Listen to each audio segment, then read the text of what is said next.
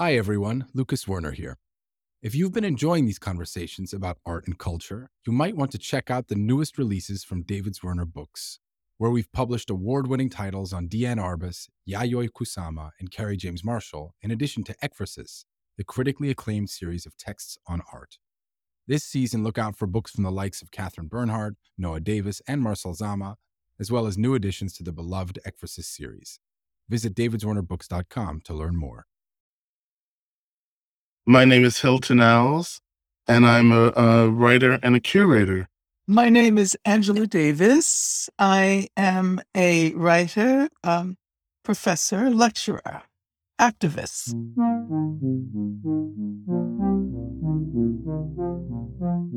From David Werner, this is Dialogues, a podcast about artists and the way they think. Artists can lead us toward places that we cannot possibly understand in the normal sense of understanding, and that which we want can be grasped in a much richer way by artists than by those of us who try to write the analyses and the political manifestos. And so I really appreciate Toni for helping me understand that connection. I found that she was very emotionally very direct, that she didn't have time for messing around in a certain way. And I think that bears well in a writer, let alone an editor, because they really want you to get to the, emotional point of something quicker than your life lets you get to it. They know your life before you do. Hi, it's Lucas Werner, and welcome back to Dialogues. What a thrill it is to kick off our new season with a conversation between two people who really need no introduction, Angela Davis and Hilton Als.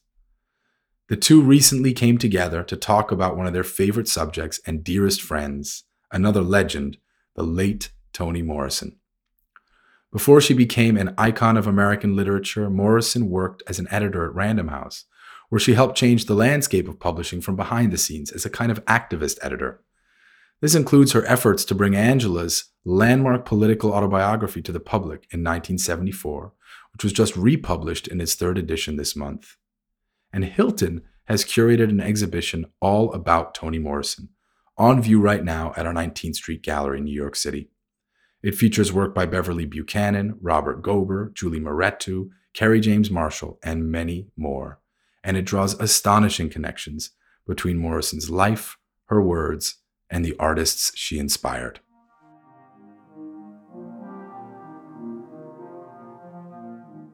Angela, thank you again for taking the time. One of the questions that I sent you, the first one, there's knowledge that Toni contacted you to write a book, but were you aware of her before she did that? No, since I rarely meet anyone who has not heard of Toni Morrison, it feels a bit bizarre to say that I had not heard of her before she contacted me about the possibility of writing the autobiography. Yes. But let me say, she did not reveal that she was a novelist. So for a short while, I only thought of her as an editor. And at her house, I remember seeing a copy of The Bluest Eye. Yes. And I asked her why she hadn't told me about her other career. Yes. But then, at that time, there were not very many Black women creative writers that I have heard of. I mean, I'd heard of Margaret Walker, Gwendolyn Brooks, Lorraine Hansberry, Paula Marshall. Yes. I knew who Toni Cade was because in 1970, she had published the anthology on the Black woman. Right, Black Woman, which Toni edited with her, yes. But I didn't know her other work. I read Gorilla My Love later. Yes. So I don't know whether I would have even have thought to imagine Toni as a novelist. It's very interesting about that because she always said they weren't paying me to do that. It wasn't her job to write novels, and she was very careful not to mix the two things. And I think also it took her a long time to give herself permission to say that she was doing it right. That one of the moving aspects of her biography was that, she was still at that job in 1981. She had done Women, Class, and Race with you, right? And then Yes. she, it was Robert Gottlieb, her editor. She had handed in Tar Baby, and he said, "I really think you can write writer on your tax return now." That she was so afraid of not having the regular support of a job for her sons and so on. So it's interesting about invisibility and women of color in particular not making that leap to say I. I'm very touched that she didn't even tell you that she had done that work. She had done Bluest Eye and Sula by the time you met. Yes, she had, and I I I I remember seeing Bluest Eye first, Hmm. and then Sula. Uh, but yeah, but I should have known. I mean, I should have suspected that she uh, was doing something more than simply editing other people's words. Uh, Yes. Why do you say that? Was that something that getting to know her showed you early on in those days, or? well, you know what really impressed me about Tony and what drew me to her from the outset was a kind of ease with which Mhm, she engaged the world, an ease mhm. with which I could slip into conversations with her. On the one hand, I was totally impressed by her intellect, Yeah. and at the same time, she reminded me of a long lost relative or a Yes. friend. Someone that you may not see for a very long time, but when you do see them again, there's no awkwardness, there's no hesitation. You begin where you left off the last time, even though it might have been 10 years ago. Um, Yes. and so I think.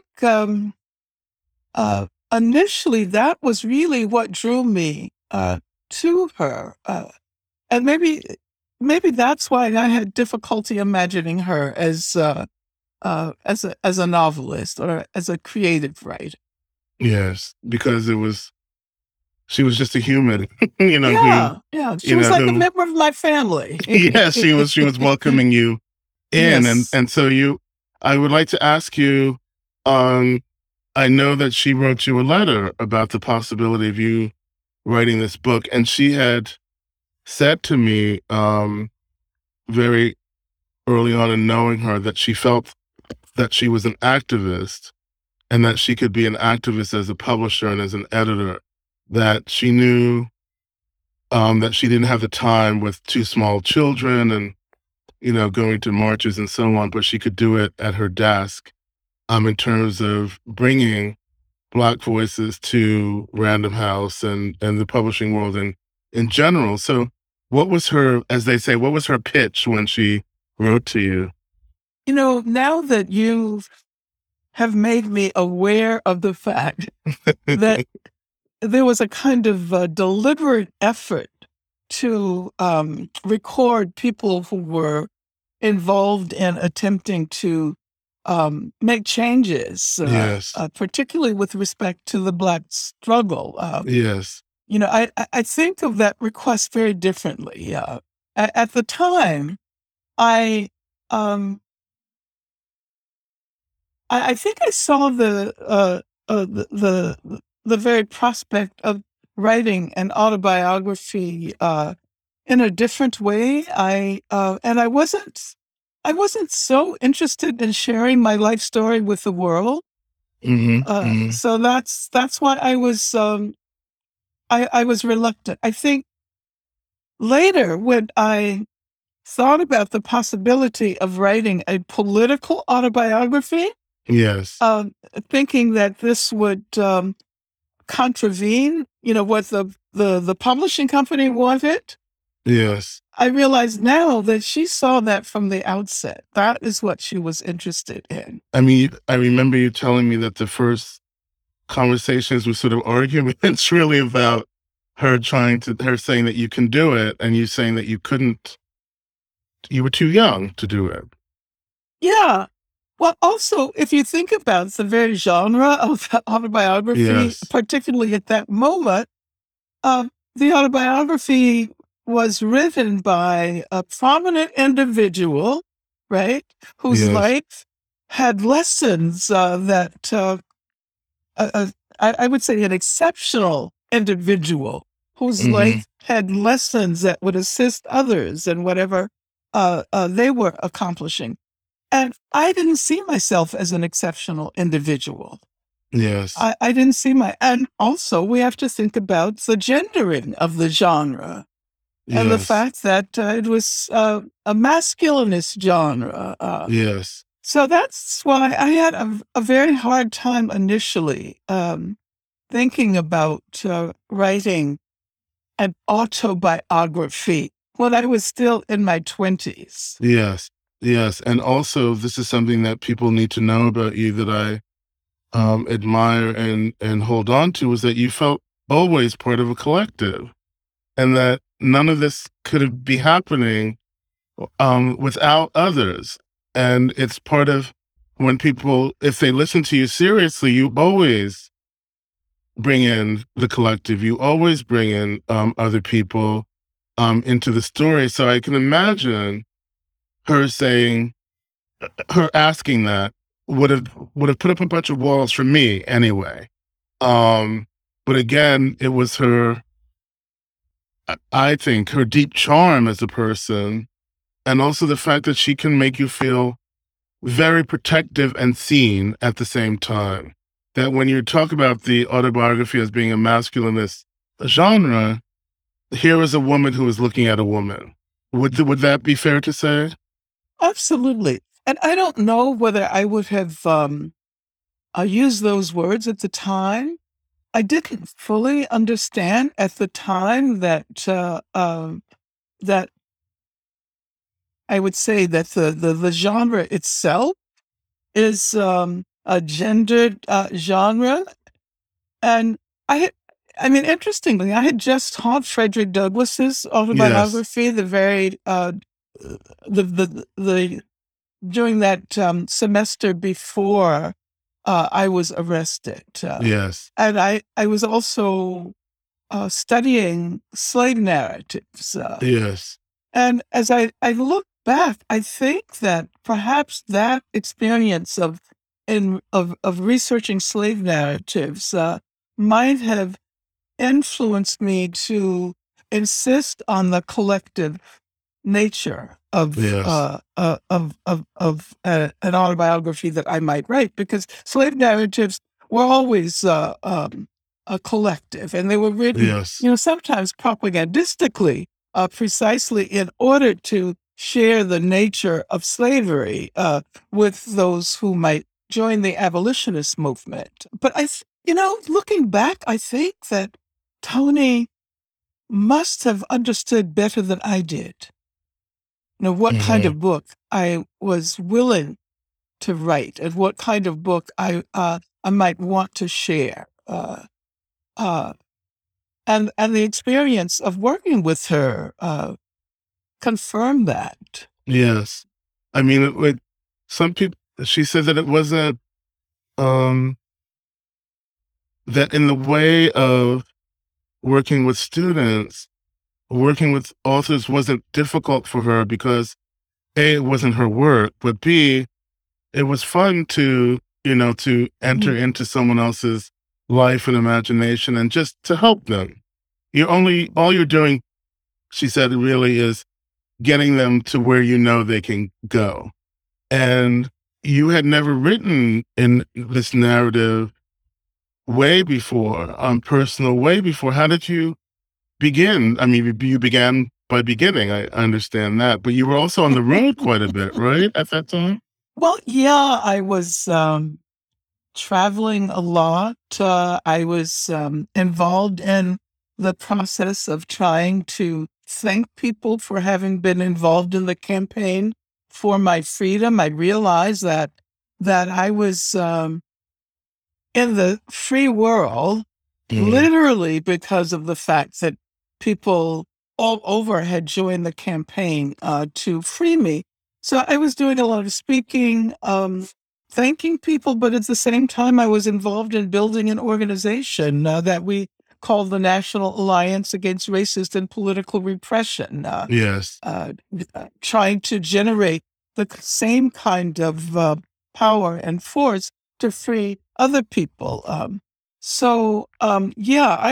was traveling a great deal, but I did take some time off to do the writing because I don't think I could have done the work that was necessary for the autobiography while, speaking every other day or Yes. traveling from place to place. So, so I actually went to Cuba and Ah. spent, I was invited by the Cubans to spend, I think it must have been 2 months or so.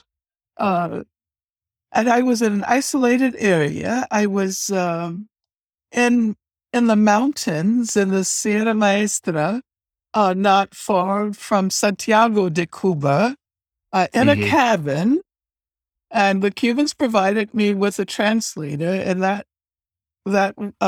woman had a cabin.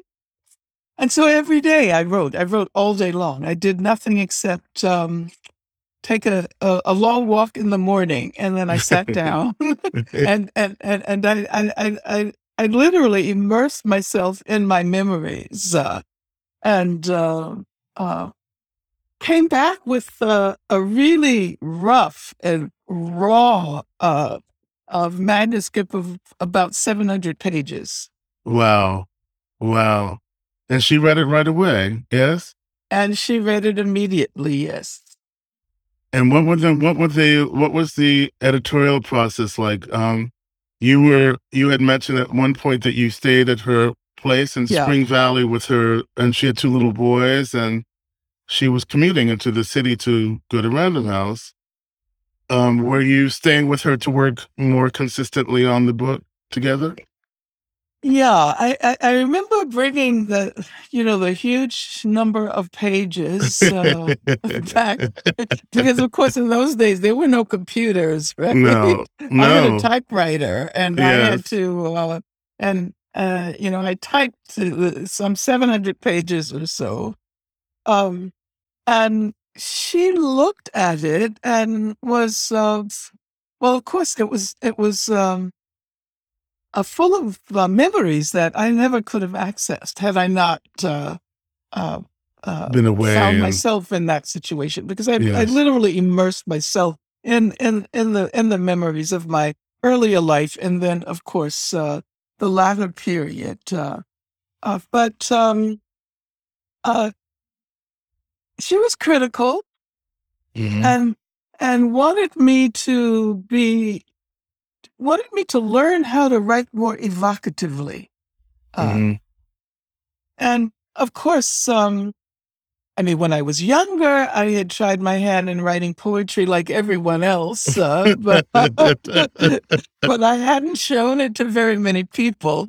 But then, Yes, otherwise, my writing had always been expository and analytical. yes. And so Tony coached me and helped me to write very differently, largely by asking me questions that pushed me to think about my experiences in a more evocative and now that I look back on it, I would say in a kind of cinematic way. Uh, Ah, so she would meaning always meaning meaning what was what was the color of the room, or what was your mother wearing, or that kind of thing, or Yeah, yeah, all of that. But at the same time, I remember our conversations about the form of the book. And I had felt really hesitant to begin the autobiography conventionally. I was Mhm, born on January 26, 1944, in Birmingham, Alabama. And we both decided that it would be much more effective to begin in a way that offered the reader some element of familiarity. So Ah, we began precisely at the moment when I was forced to go underground. And many people, of course, were aware of that because it was all over the news. yes. And then I recounted the story of being underground, being arrested, my time in the New York Women's House of Detention. Uh, so what she's Doing yoga in your cell, and yeah, all of oh that, yeah, all of yes, that. yes, yeah.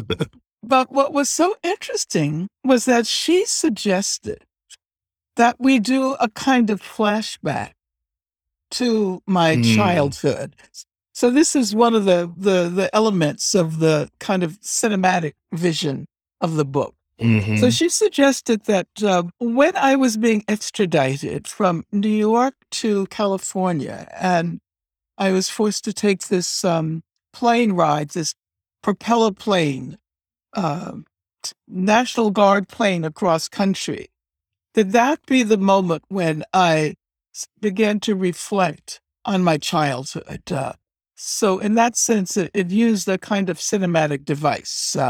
While I'm flying across country, I'm also thinking back to my earlier years. hmm hmm Uh, so she made many suggestions like that, but in general, she asked questions rather Yeah, than doing it herself. She asked questions, which was that's a great editor, because the point is to get you to speak, not to make your voice in their image, but to get you to hear yourself. yeah, and I'm so thankful for that because it probably would have been a lot easier for her just to do the editing and put a sentence in here, a sentence there, which accomplished what she was trying to get me to write. But she didn't. Of course, she made changes. I'm not saying that she didn't make editorial changes, but Every good editor does, yeah. absolutely, absolutely. When I remember when we were talking in California some time ago, that another thing that you admired about her was that she protected you in the publishing sphere, and I'm assuming that they would want more sensational information about your life. Am I guessing correctly? Oh, absolutely, absolutely. And fortunately, I did not have to be involved in those conversations. But I knew that Random House wanted a bestseller, and I knew the kind of bestseller they wanted. And I was not going to capitulate to that desire for the sensational. And Tony knew that. So she was the one who had all of the arguments. And who made it possible for me to write the kind of book that I thought would be helpful, would be, I mean, the kind of book that the only kind of book that I could have written, but the kind of book that would be of value uh, down the line and not just as at the moment. I think also one of the things that's so beautiful about the book to me is the fullness of the character without salacious, ridiculous stuff in there. And it was something that I think she protected a lot of people by making sure that their voice was the first thing that we heard. What was it like to be with her? You've mentioned the familiarity, and what was it like to be with her and her family? My friendship with her was sort of grounded in a sense of connection. Like hmm she felt like my big sister. I spent a great deal of time with her at her home in Spring Valley. We traveled together. Uh, we went to the Virgin Islands to try to complete the final draft hmm of the book. She went on the road with me, the book tour. both We within the found some country. wonderful, wonderful pictures from then as well. Yeah, I spent a lot of time with her, driving with her to her office in New York, dropping off Slade and Dino at Mhm. school. And of course, Dino is the surviving son Yes. who most people know as Ford. And Yes. um, family always called him Dino. Tony Yes. changed at some point because I suppose he decided he wanted to be called a Ford. Yes. And I mean, it was a similar situation in my family. My brother, one of my brothers, was named Benny. We all called him Benny when he was growing up. But Yes. at some point, he decided he was Ben. So we all had to, change what we called him.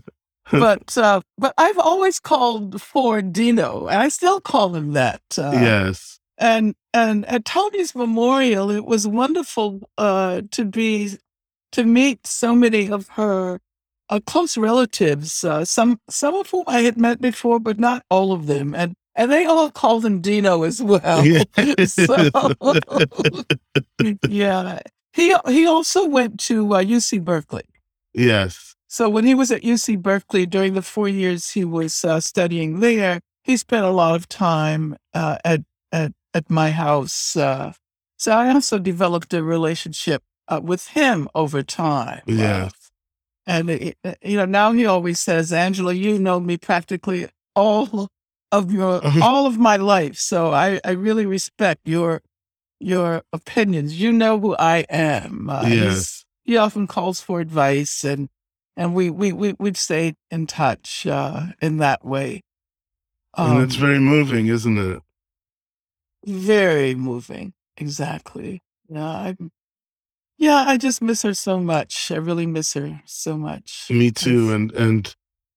And she sent word through a friend. She said, "I think the last time I saw Hilton, we quarreled. Oh, but Yeah, tell him I'm sorry. And I'll see him soon." I mean, she never let anything go where she felt that there was a ripple in the friendship, or she was very. I found that she was very emotionally very direct. yes, That she didn't have time for messing around in a certain way. And I think that that bears well in a writer, let alone an editor, because they really want you to get to the emotional point of something quickly, or quicker than your life lets you get to it. They know right, your life before right. you do. I wanted to ask you about Women, Race, and Class. It's one of my favorite books, and um, was that the second project that you did together, or was there something in between that I'm missing? I think that was a second project. Yes. I talked to her about writing that I did when I was in jail and Mhm. showed it to her. I had done a couple of extended articles uh, on the subject of feminism, feminist studies, critiques of white middle class feminism, etc. Mhm. And so she knew that this was a project that I was deeply invested in. The relationship was very different around that project, though, because it was about research. This was a very heavily researched volume. I spent, years in the library reading, minutes from every single conference of the National Women's Suffrage Association, and Mhm.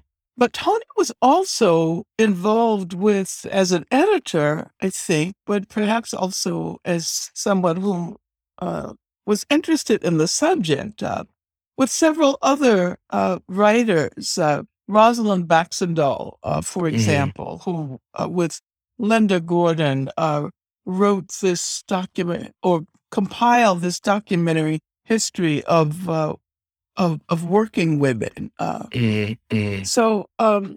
And I remember reading an article that Tony wrote for the New York Times Magazine in the 70s. I can't remember Yes. exactly what year, but I know exactly you which know one the you're article. referring to. Yes, yes.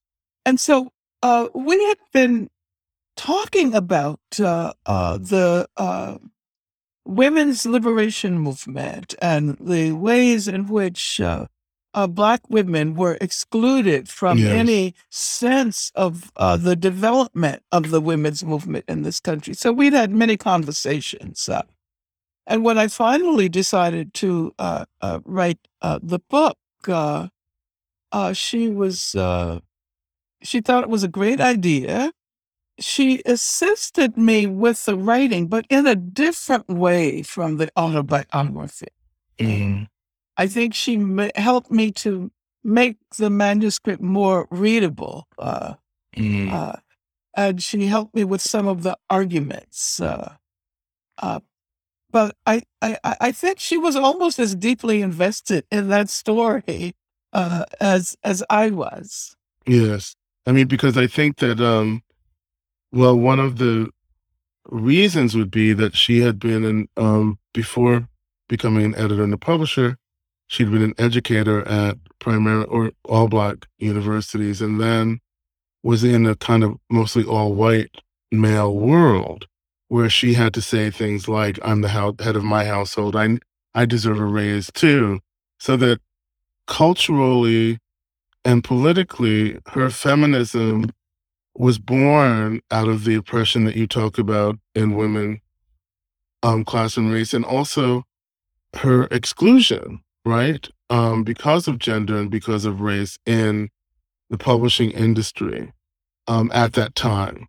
One of the major demands of what we call the women's liberation movement that was largely white and middle class during that hmm period, one of the major demands was for women to be able to enter the workplace Right, right. because women had been at least ideologically constructed as housewives and mothers. Yes, Now, if you look at the history of Black women have always worked, have yes, always been at the workplace. And so we would have to think about how we might formulate demands that did not impose a paradigm that was connected to the status of white middle class women on the women's movement as a whole. yes, And so they're often experiences that are diametrically opposed when one looks at the differences between the historical experiences of Black women and white women. And we also have to think about the specificities of Indigenous women and yes, Latinx women. So yes. I think that job of recognizing this historical specificity of the experiences of women of color hmm and how they were often eclipsed by the politics of representation of women hmm construed as what middle class women. hmm Um, so this is not Yes. something that I completely understood at the time. hmm But I can say that what motivated me to do this work that eventually became Women, Race, and Class, and I had many conversations with Tony about this, was the way in which women were being represented within the Black movement, within the radical Black movement, hmm as matriarchs. And I'm, Yes, thinking about the Moynihan Report and the ways yes, in which that was taken up by so many of the male participants and leaders that their problem was not just white men. Their problem was white men and Black women. yeah. Uh, you know? So I can remember when I was in jail having many arguments with George Jackson through letters Yes, about accepting this ideology that had been occasioned by the production of the Moynihan Report. that's right. Uh, So that And then he that eventually wrote to you asking for forgiveness too. yes, he got it. He Yes, he eventually did. got it. Yes, he did. Yes, he did. Yes. But in a sense, that book was a history of the present. Yes. Even though it was historical, it was a response to the needs of the moment, Yes. and the importance of challenging the effort to represent Black women ideologically as the foes, the enemies of Black liberation, because Black That's right. liberation was supposed to be liberation of the Black man, That's right. right? That's And right. then, there was that saying that got repeated over and over again. The Black man has two enemies, the white man and the Black woman. Yes. Right? But Yes. both of whom were intent on destroying his masculinity. That's right. That's right. And that was something that Michelle Wallace was trying to address. And I think her book, Super Macho and the Myth of the Black Black Superwoman, macho, Black Black Macho macho, and the and myth the of the Myth of the superwoman. Superwoman. Yes. I always get it. I always get it backwards. And I think people miscommunicated her book and misconstrued that book. I wanted to ask, and this dovetails very nicely with Toni's activism as an editor and as a publisher, and then as a teacher. I feel that she was an activist through her work in the publishing industry, and at the time that she was publishing you, she was publishing Toni Cade Bambara, Lucille Clifton, Gail Jones. Gail Jones, Yep. um, Henry Dumas. Henry Dumas, any number of people who were making changes in my life as a young reader, certainly. What was your sense of, did you realize that as she was going along that her project was getting bigger to you, that you saw the scope of it better? I was getting an education through my connection with her that I never would have been able to get at an institution. I was learning about Toni Cade Bambara. I read Gail Jones and so many of the other women of color writers who would completely transform U.S. Literary culture. I got to meet Muhammad Ali for the first time. Yes. And I got to attend the book launch. Yeah. Books by Huey Newton. Yes. And I don't know why. They called her Sister Morrison, by the way, in letters. Absolutely. Lovely. Yes. Absolutely. But I want to thank you for having that conversation with her, because I don't know whether I would have fully grasped the deliberateness with which she was attempting to record the history of struggles for Black freedom during the latter 20th century had not it been for your conversation with her. So I want to thank you a great deal for that, because it really caused me to reevaluate so much, and to it costs so much to fall into place. Let me put it that way. I'm very moved, Angela. Thank you. And when she read the piece, I didn't hear from her. And I was like, uh-oh. And she invited me to her book party, or the woman had a book party for her. And she came to me and she said, I rather liked the woman that you wrote about. Yeah, sounds just like her. It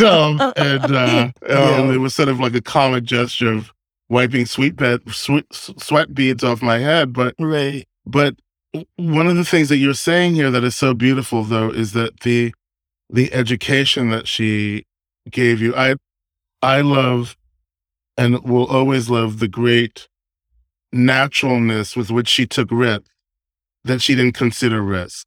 That she made us all feel kind of inevitable in a way, right? That we were writing things that mattered to her. And so the inevitability of them being on a shelf, or us having careers as writers or thinkers, was just natural to her. So what she was doing, I think, was reversing what systematic racism had done, and which was to say, well, who are you? What voice is that? She was saying those voices mattered to me. When she said to me, I liked reading Ralph Ellison, but he wasn't invisible to me. They were my cousins and my brothers, and they had always existed for me. So I think that she made us know that we had always existed in some way. That's what maybe the comfortability was. And I don't think that uh, the presence of Black people in U.S. culture would be represented in the way it is. And don't get me wrong, I'm not saying that we are where we're supposed to be. We're definitely not where we're supposed to be. Yes. But I can remember a time in my childhood when a Black person would be on television, and if someone happened to be watching the TV, they would scream throughout the house, "There's a Negro on TV," and everybody would run. Yeah, it Yes. didn't matter who that person was, but it was that kind of absence Yes. that she speaks about in Playing in the Dark. Yes. That present absence, or that absent presence. And I don't think this culture would be what it is today without her contributions. That's right. And she made it possible for us all to grasp that universality does not have to be raised as white. Right. That, as a matter of fact, perhaps an even more important universality, a more forward-looking, kind of, futuristic a notion of the human is to be found in the representations of Black people. Mhm. So she did for the world, I think, this remarkable job of making Black people people. Yes. Of, When she of, said it was the melting pot of America and we were the pot. exactly, exactly. And so, The condition of possibility for yes, humanism, you might say. that's right. Tell me, before we close, I'm going to ask you a terrible question.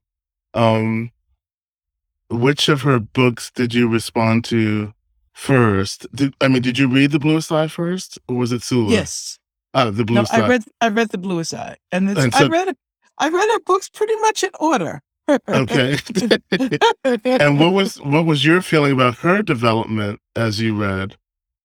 Oh, I'm still so impressed. Yes. And, I go back to Beloved, to jazz, which is one of Yes. my, favorite works, over and over again. And, now I realize what a rich life Tony had. Yes. And I realized that she was always inhabiting that other world. Yes. Which did not make her any less present in the sort of the mundane world, the everyday world. But she, I really miss talking to her about her ongoing work, and I had the opportunity to hear, let's see, maybe from Tar Baby on, Mhm. she would describe what she was doing, what she was Mhm. writing about. And then later I would read the book. Mhm. And it would be nothing like what I had imagined it was going to be. It would be totally different. Yes. Yes. So I just so appreciated that shock and that surprise and that deviation from my own imaginative capabilities that Yes. her work always performed for me. Yes. It's a kind of lifting up, right? And sort of opening more windows and doors than you could even imagine in the house, let alone in the world, But it also tells you something about the imagination. Yes. That you can't explain in a kind of analytical way, what it is you're imagining. Yes. The imagination itself produces what is singular. Yes. and which can't be described except in terms of itself. Yes. And that has helped me to understand how people can be approached in terms of involvement in movements for freedom, in Mm-hmm. political movements. It has helped me to reevaluate the role of the artist. Mm-hmm. And I can remember many, many years ago when I was involved in thinking about the connection between politics and art, Mm-hmm. and kind of assuming that the political realm is always the most important, and that the artist has an important role to play in helping to produce that Yes. political realm. Now I think it's exactly the opposite, that the artists can lead us toward places that we cannot, possibly understand in the normal sense of understanding, and that which we want can be grasped in a much richer way by artists than by those of us who try to write the analyses and the political manifestos. And so I really appreciate Tony for helping me understand that connection. Yeah. And I appreciate you for allowing it to happen. If you hadn't allowed the experience to happen, both of your lives would have been very different, I think. And then the fact that she would trust you with her child is really kind of an extraordinary thing as well, isn't it? Absolutely. Yeah. Well, Angela, I just want to thank you again for um makes me feel very tender to hear these stories and to remember Tony. So thank you. Well, thank you, Hilton. I've so enjoyed this conversation. I I like evoking Tony's presence again. And I think during this period when we're confronting so much difficulty all over the world, the pandemic, the racism, and all of that uh, remembering Tony is very helpful in and kind of steadying us and convincing us that we are, moving um, in the right direction. Thank you. Dialogues is produced by David Zwerner. You can find out more about the artists on this series by going to davidzwerner.com/dialogues. And if you liked what you heard, please rate and review us on Apple Podcasts or wherever you listen. It really does help other people discover the show. I'm Lucas Werner. Thanks so much for listening, and I hope you join us again next time.